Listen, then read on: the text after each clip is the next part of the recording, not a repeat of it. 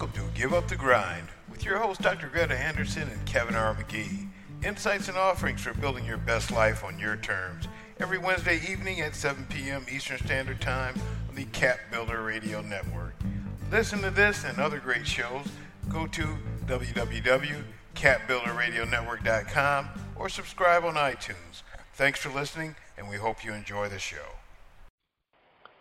Hello, everyone. Welcome to Give Up the Grind, insights and offerings for building your best life on your terms. I am Kevin McGee, and my lovely co-host is Dr. Greta Anderson. Hello, everyone. Hey.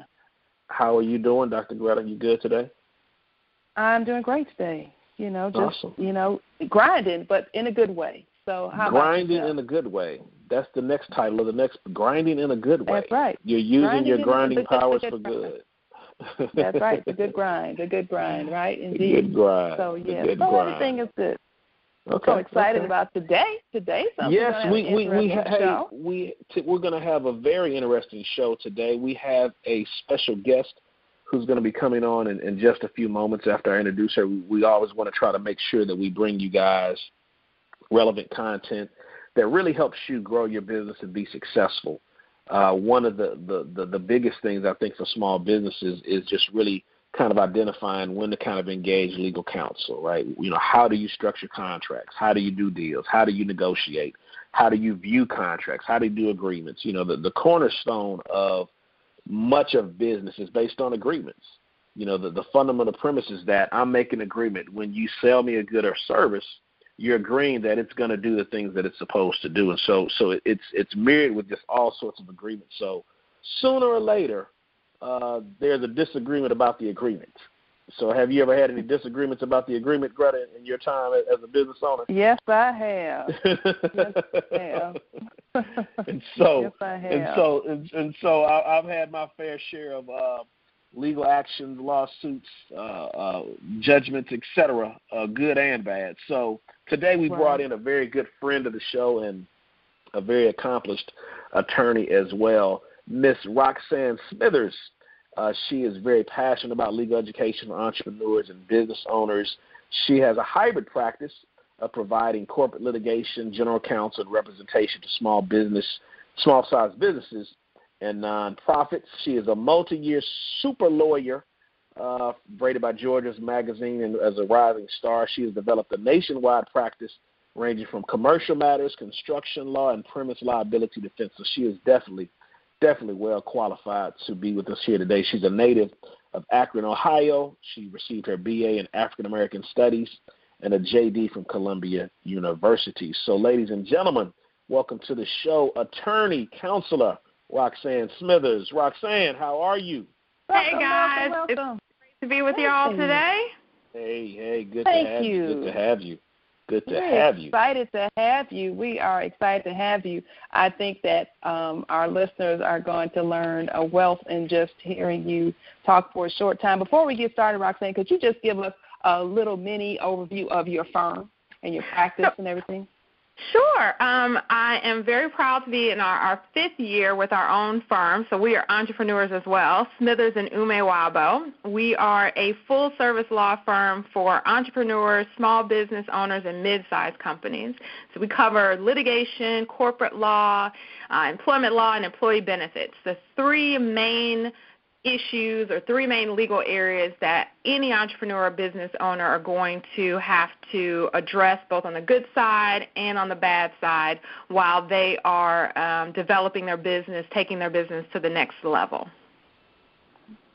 Awesome. Yes, definitely issues that I think as you mentioned, any entrepreneur is going to encounter one way or the other. So it's probably most important to have to take care to speak to a professional like yourself on the front end before you have to on the back end.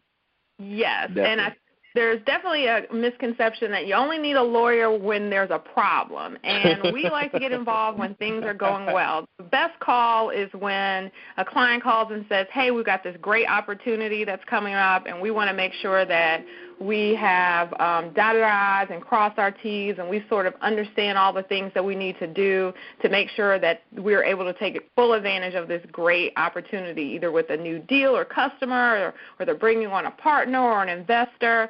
We like to come in at the beginning and help lay that strong foundation. And it's a lot less expensive. It's less painful for the client involved when things are good versus just being involved when things are bad.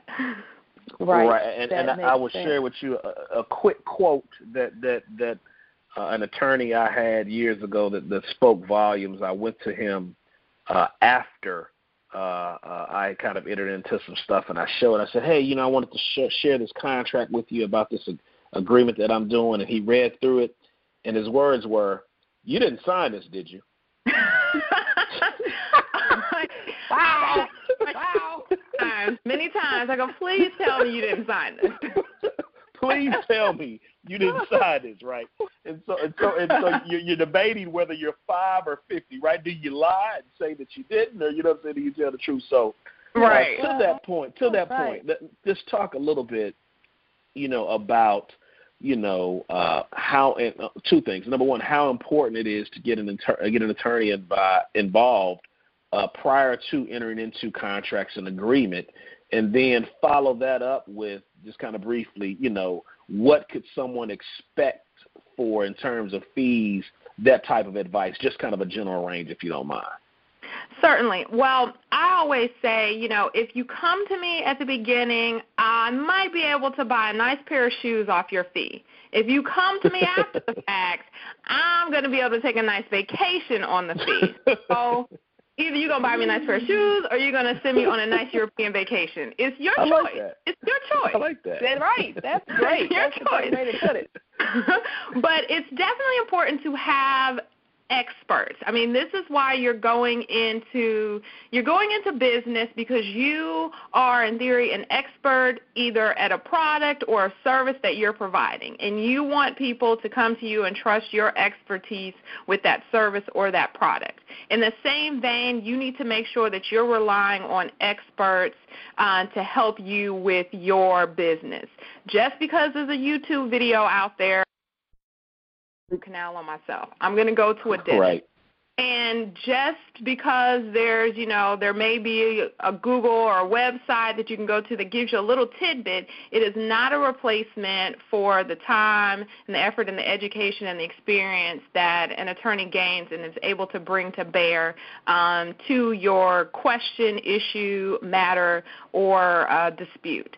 So it's important to, when you're even setting up your budget for your business and you're thinking of all of your business expenses, I always advise folks when they're working on that business plan and they're working on that budget to make sure you're accounting for two key things: a good accountant and you're accounting for some legal services, someone to bounce questions off of, someone to help you make sure that you're laying a strong foundation for your business.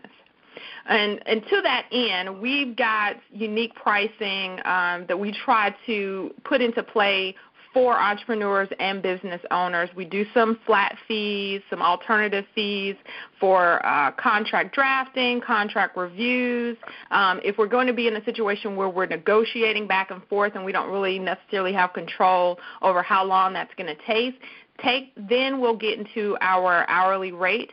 But our mindset and our business model is designed to really provide value and service for entrepreneurs and for small business owners, and to bring the skills from large firms. My partner and I both started and spent many years at the large firms, so to bring those skills to bear at a price that is more reasonable. We're still experts, so you're still going to have to pay, but you're not going to pay what you'd pay if we had the marble floors and the nice columns in one of those fancy Buckhead or downtown offices. Right.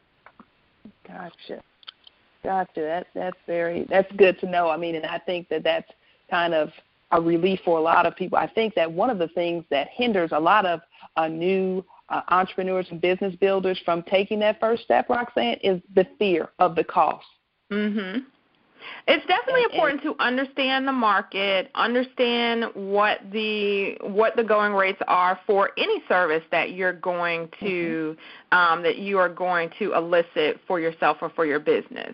And so you can do some research. You can Google attorney's fees in certain cities and certain states and get a general idea of what those costs would be, just to make sure that you are in line, or that the attorney that you're talking with their fees are in line.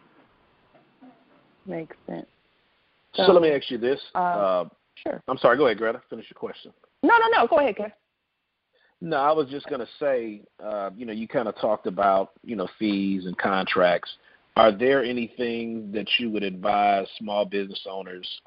Let me reverse it. So generally speaking, for your smaller, maybe, startup to early stage businesses, what are they typically coming to you for? So what are some good examples of when people should specifically engage an attorney like yourself? Sure. One of the things that we see most often, and is obviously necessary, if they're not coming to us to do their actual formation, which means registering either as a C Corp, registering as an S Corp, which is a small family or closely held corporation, or a limited liability corporation. Those are the main sort of formation structures that we see. We are getting clients who then come to us or realize that they need to have I would call it the DNA of their business. Your registration is akin to your birth certificate. It means that your business exists as a legal entity.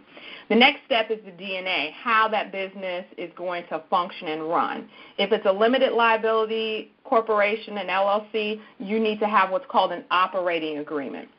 And that is a contract between all the owners, and sort of describing who's going to be in charge of what, how things are handled within the business, how decisions are made, how the business dissolves if it has to dissolve, how people leave, how people come into the business. And you still want that agreement even if you're a sole business owner. You still want to have an operating agreement in place. If you're a partnership, you'd have a partnership agreement. If you are a corporation, whether a C corporation or S corp, you're going to have what are called bylaws. But they generally all do the same thing, which is sort of lay out the format for how this business is going to run. Who's going to be in charge of what, how are decisions made, how are new business owners or investors brought into the business, and how are disputes resolved. So we oftentimes work on those types of agreements. Either there's an issue and people realize that they need that agreement, or they're looking for an investor, they're looking for outside financing, and those entities are going to want to see your operating agreement. Know that you have one. If it's an outside investor, they're going to have to become a party to that agreement, or they're going to have to ratify and agree to be bound by the bylaws. So those are two significant things that we see in businesses. We obviously want to get that in place at the beginning. Sometimes businesses and business owners think that as long as they've registered, that they've checked that box and they're done, and that's only one part of that formation process. After that, we'll see oftentimes if it's a service type of business, they want to establish their own contract for services that they're providing to their customer, or maybe they use a lot of subcontractors or independent contractors, and they want to establish their own contract for how those relationships are going to go. And that's something that we definitely highly recommend, that you have your own paper, as we call it. Awesome. Makes a lot of sense. So, wow, I'm seeing here lots of great information. Wow, I'll be right. Yeah. I'm experienced. Hey, I might need to re-engage. I might need to re-engage. Well, exactly. Retainer and engagement agreement. Well, the first agreement they see is our engagement agreement, and so that's okay. We practice what we preach. One of the things that we try to do, because we're working with entrepreneurs and business owners, some have been in business for 20, 30 years. Some are just sort of starting the process. And so we are very cognizant of making sure that in our relation with our clients, we are modeling what we are advising for them. So we make sure that, just like I always tell my clients, make sure you have a signed contract before you perform work.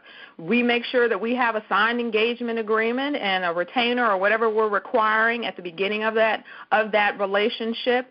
Just like I tell my clients, make sure that you are invoicing on a regular basis and you're sending out those late notices and you are letting folks know if they make if you want to make a change to the scope of work or to the product. We do those things as well on a regular basis because we want to model to our clients what it means to really operate your business in a appropriate and professional fashion.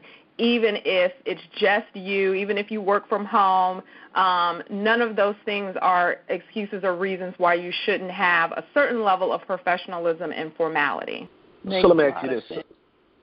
Did you have a question, Greta? Go ahead. What's your question? Oh, sure. I have dozens of questions, but go ahead.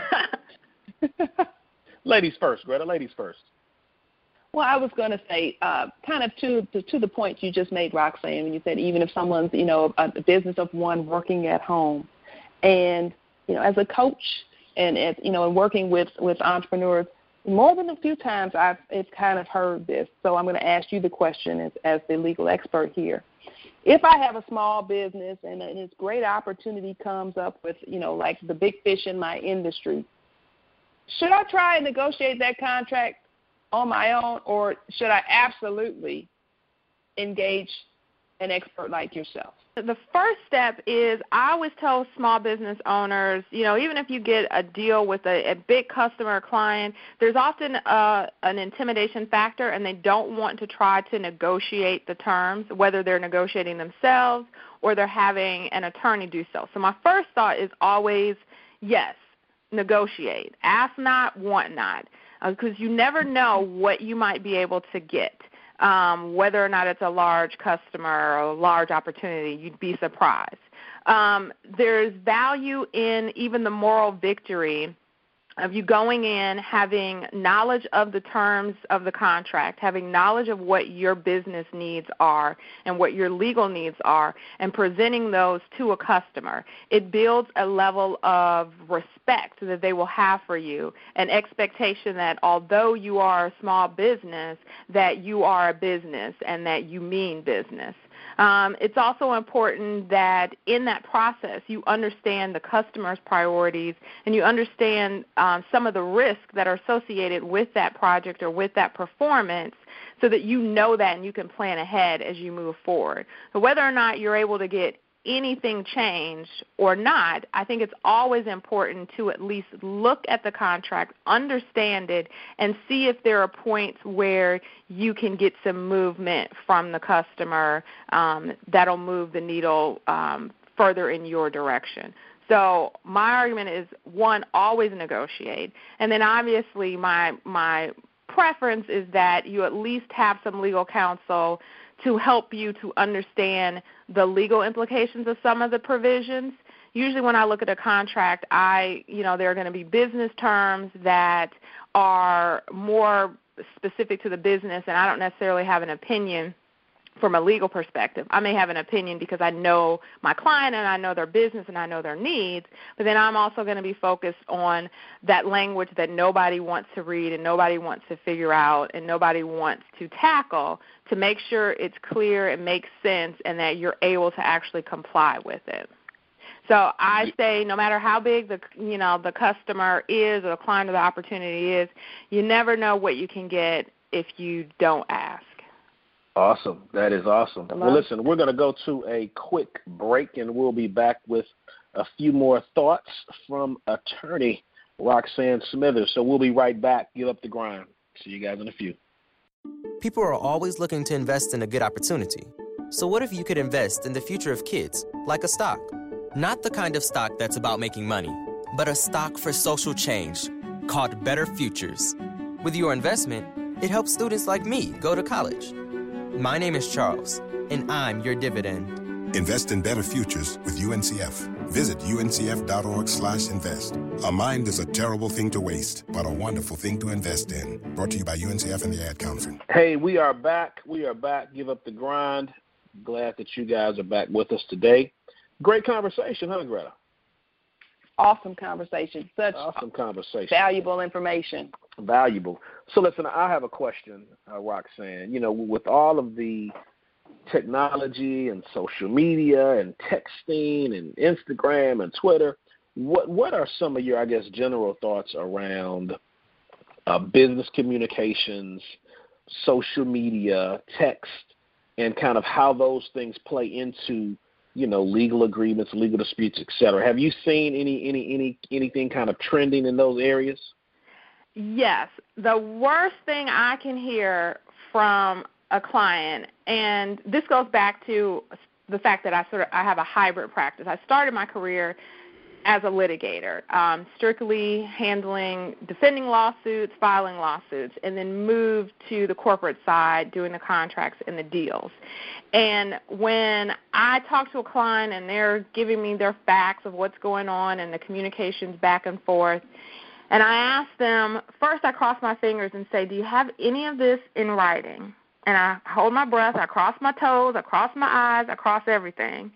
And they say yes, and then I say, okay, what form? You got a memo? Did y'all do this letters? Did you email?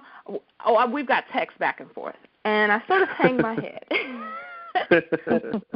Now, while having text with regards to an issue is better than simply saying we talked on the phone, back and forth, argued, and then it's a complete case of he said, she said.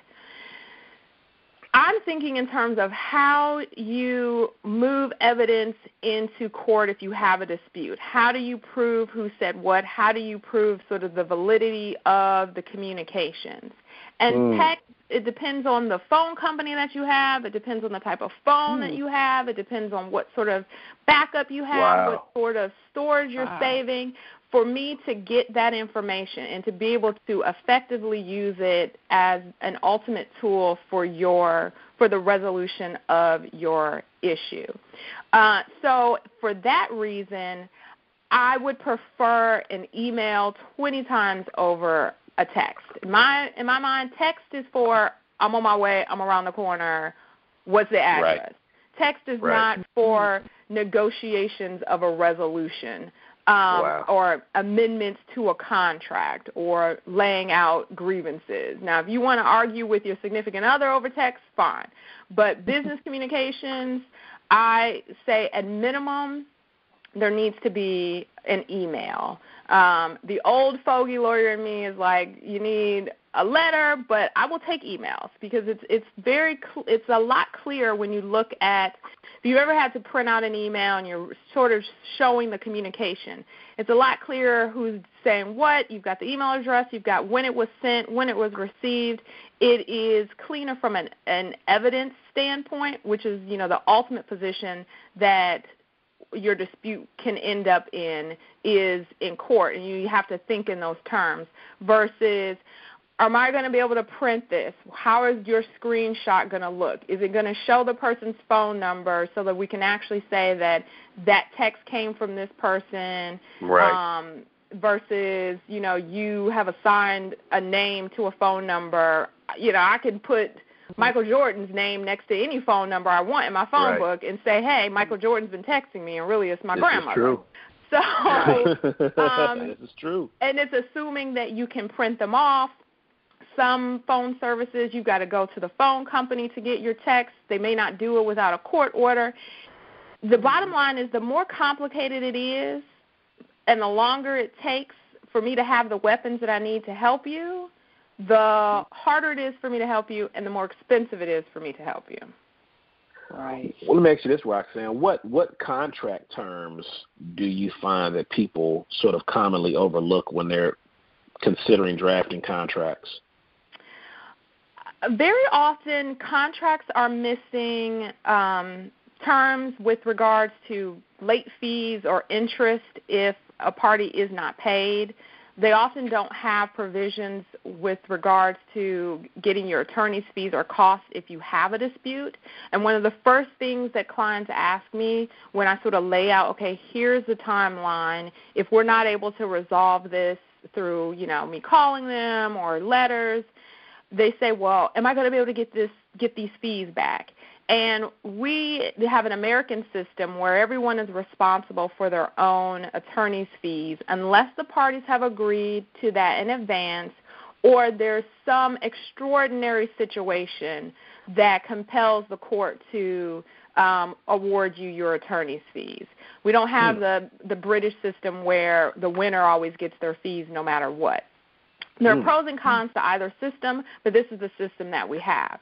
And so the best way to make sure that, all those costs that you might incur don't sort of eat into your final judgment or award or whatever you have is to make sure you have a simple provision in your contract that says, if you have to enforce this contract, you're entitled to get your fees and costs back.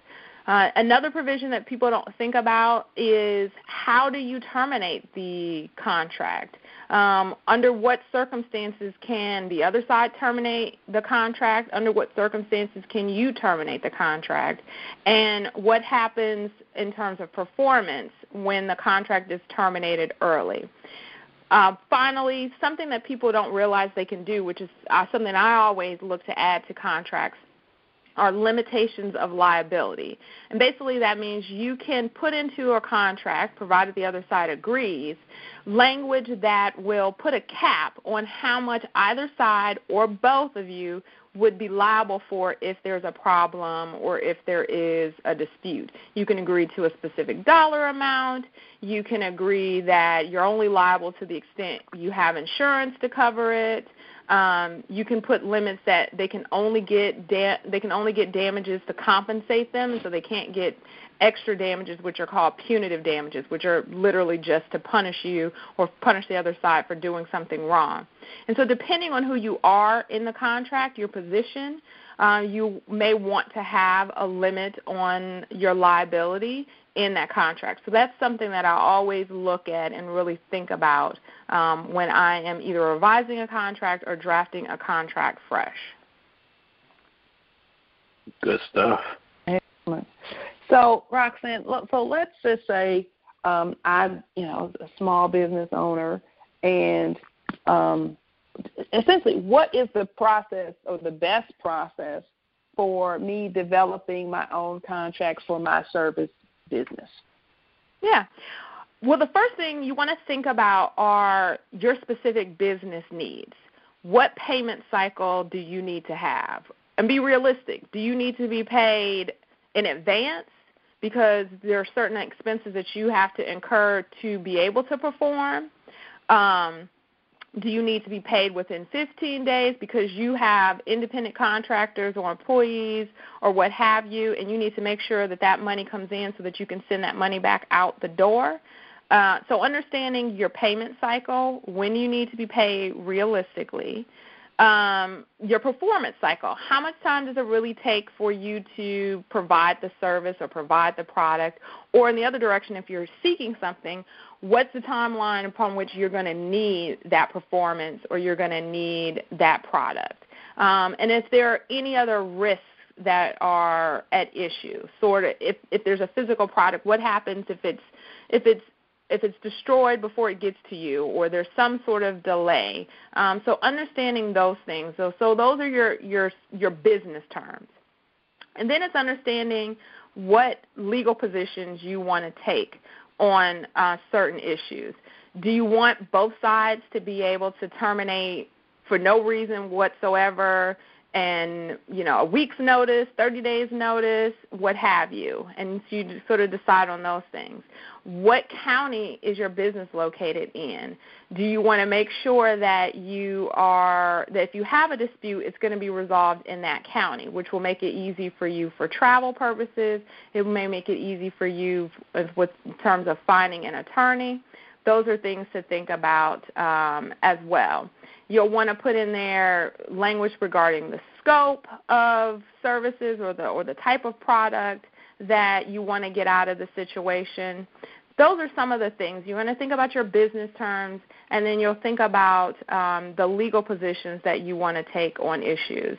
Are you in the type of business or seeking the type of services where insurance is a key point or a key issue? So you want to make sure you're addressing insurance, whether it's limiting the impact on your insurance or making sure the other side has insurance.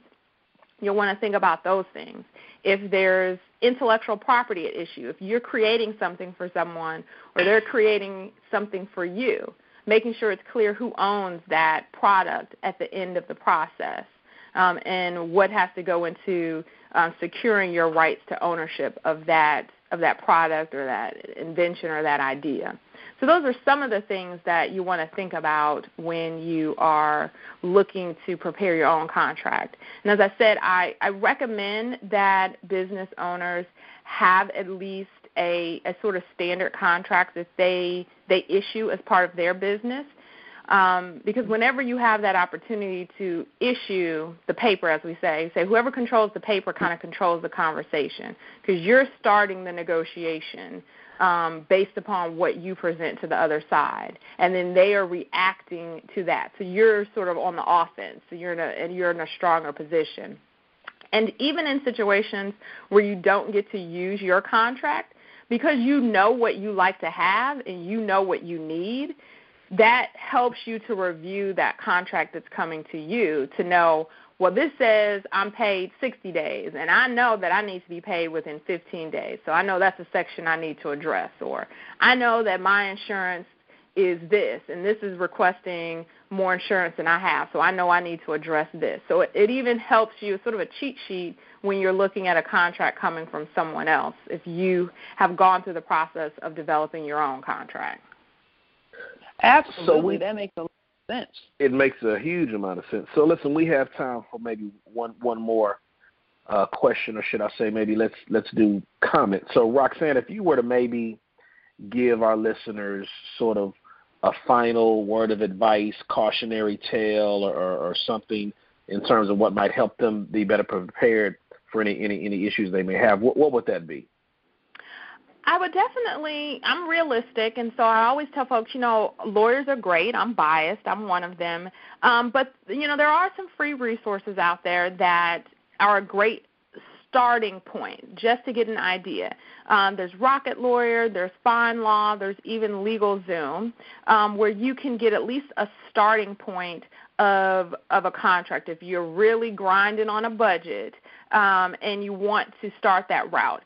However, pulling those free resources or those reduced cost resources is not an excuse to not read them, not make sure you understand them, and make sure that you modify those documents so that they actually fit your business and fit how you do business. Because the only thing that's worse than no contract is a contract that doesn't actually apply to your business or what you're doing. Right. Awesome. Well, listen, thank you, Roxanne Smithers. Before we go, you want to tell the listeners where they can find you at, your contact information? Absolutely. As always, we are at stulawgroup.com. I can be emailed at rss@stulawgroup.com. You can check us out on LinkedIn, Smithers and Umewabo. We're also on Facebook, and we're always looking for opportunities to engage with business owners and entrepreneurs and provide them with information and education. We really want to make sure that we are contributing to creating an educated population of entrepreneurs. Awesome. Well, thank you so much, Roxanne. Thank you guys so much. We appreciate it. We appreciate it a lot. Well, listen, that about does it for this week's. Everyone, thanks again. Greta, you have an awesome week. Roxanne, you have an awesome week as well. You too. And everybody take care. Give up the grind. Give it up. Take care. Be well. See you later. Be well.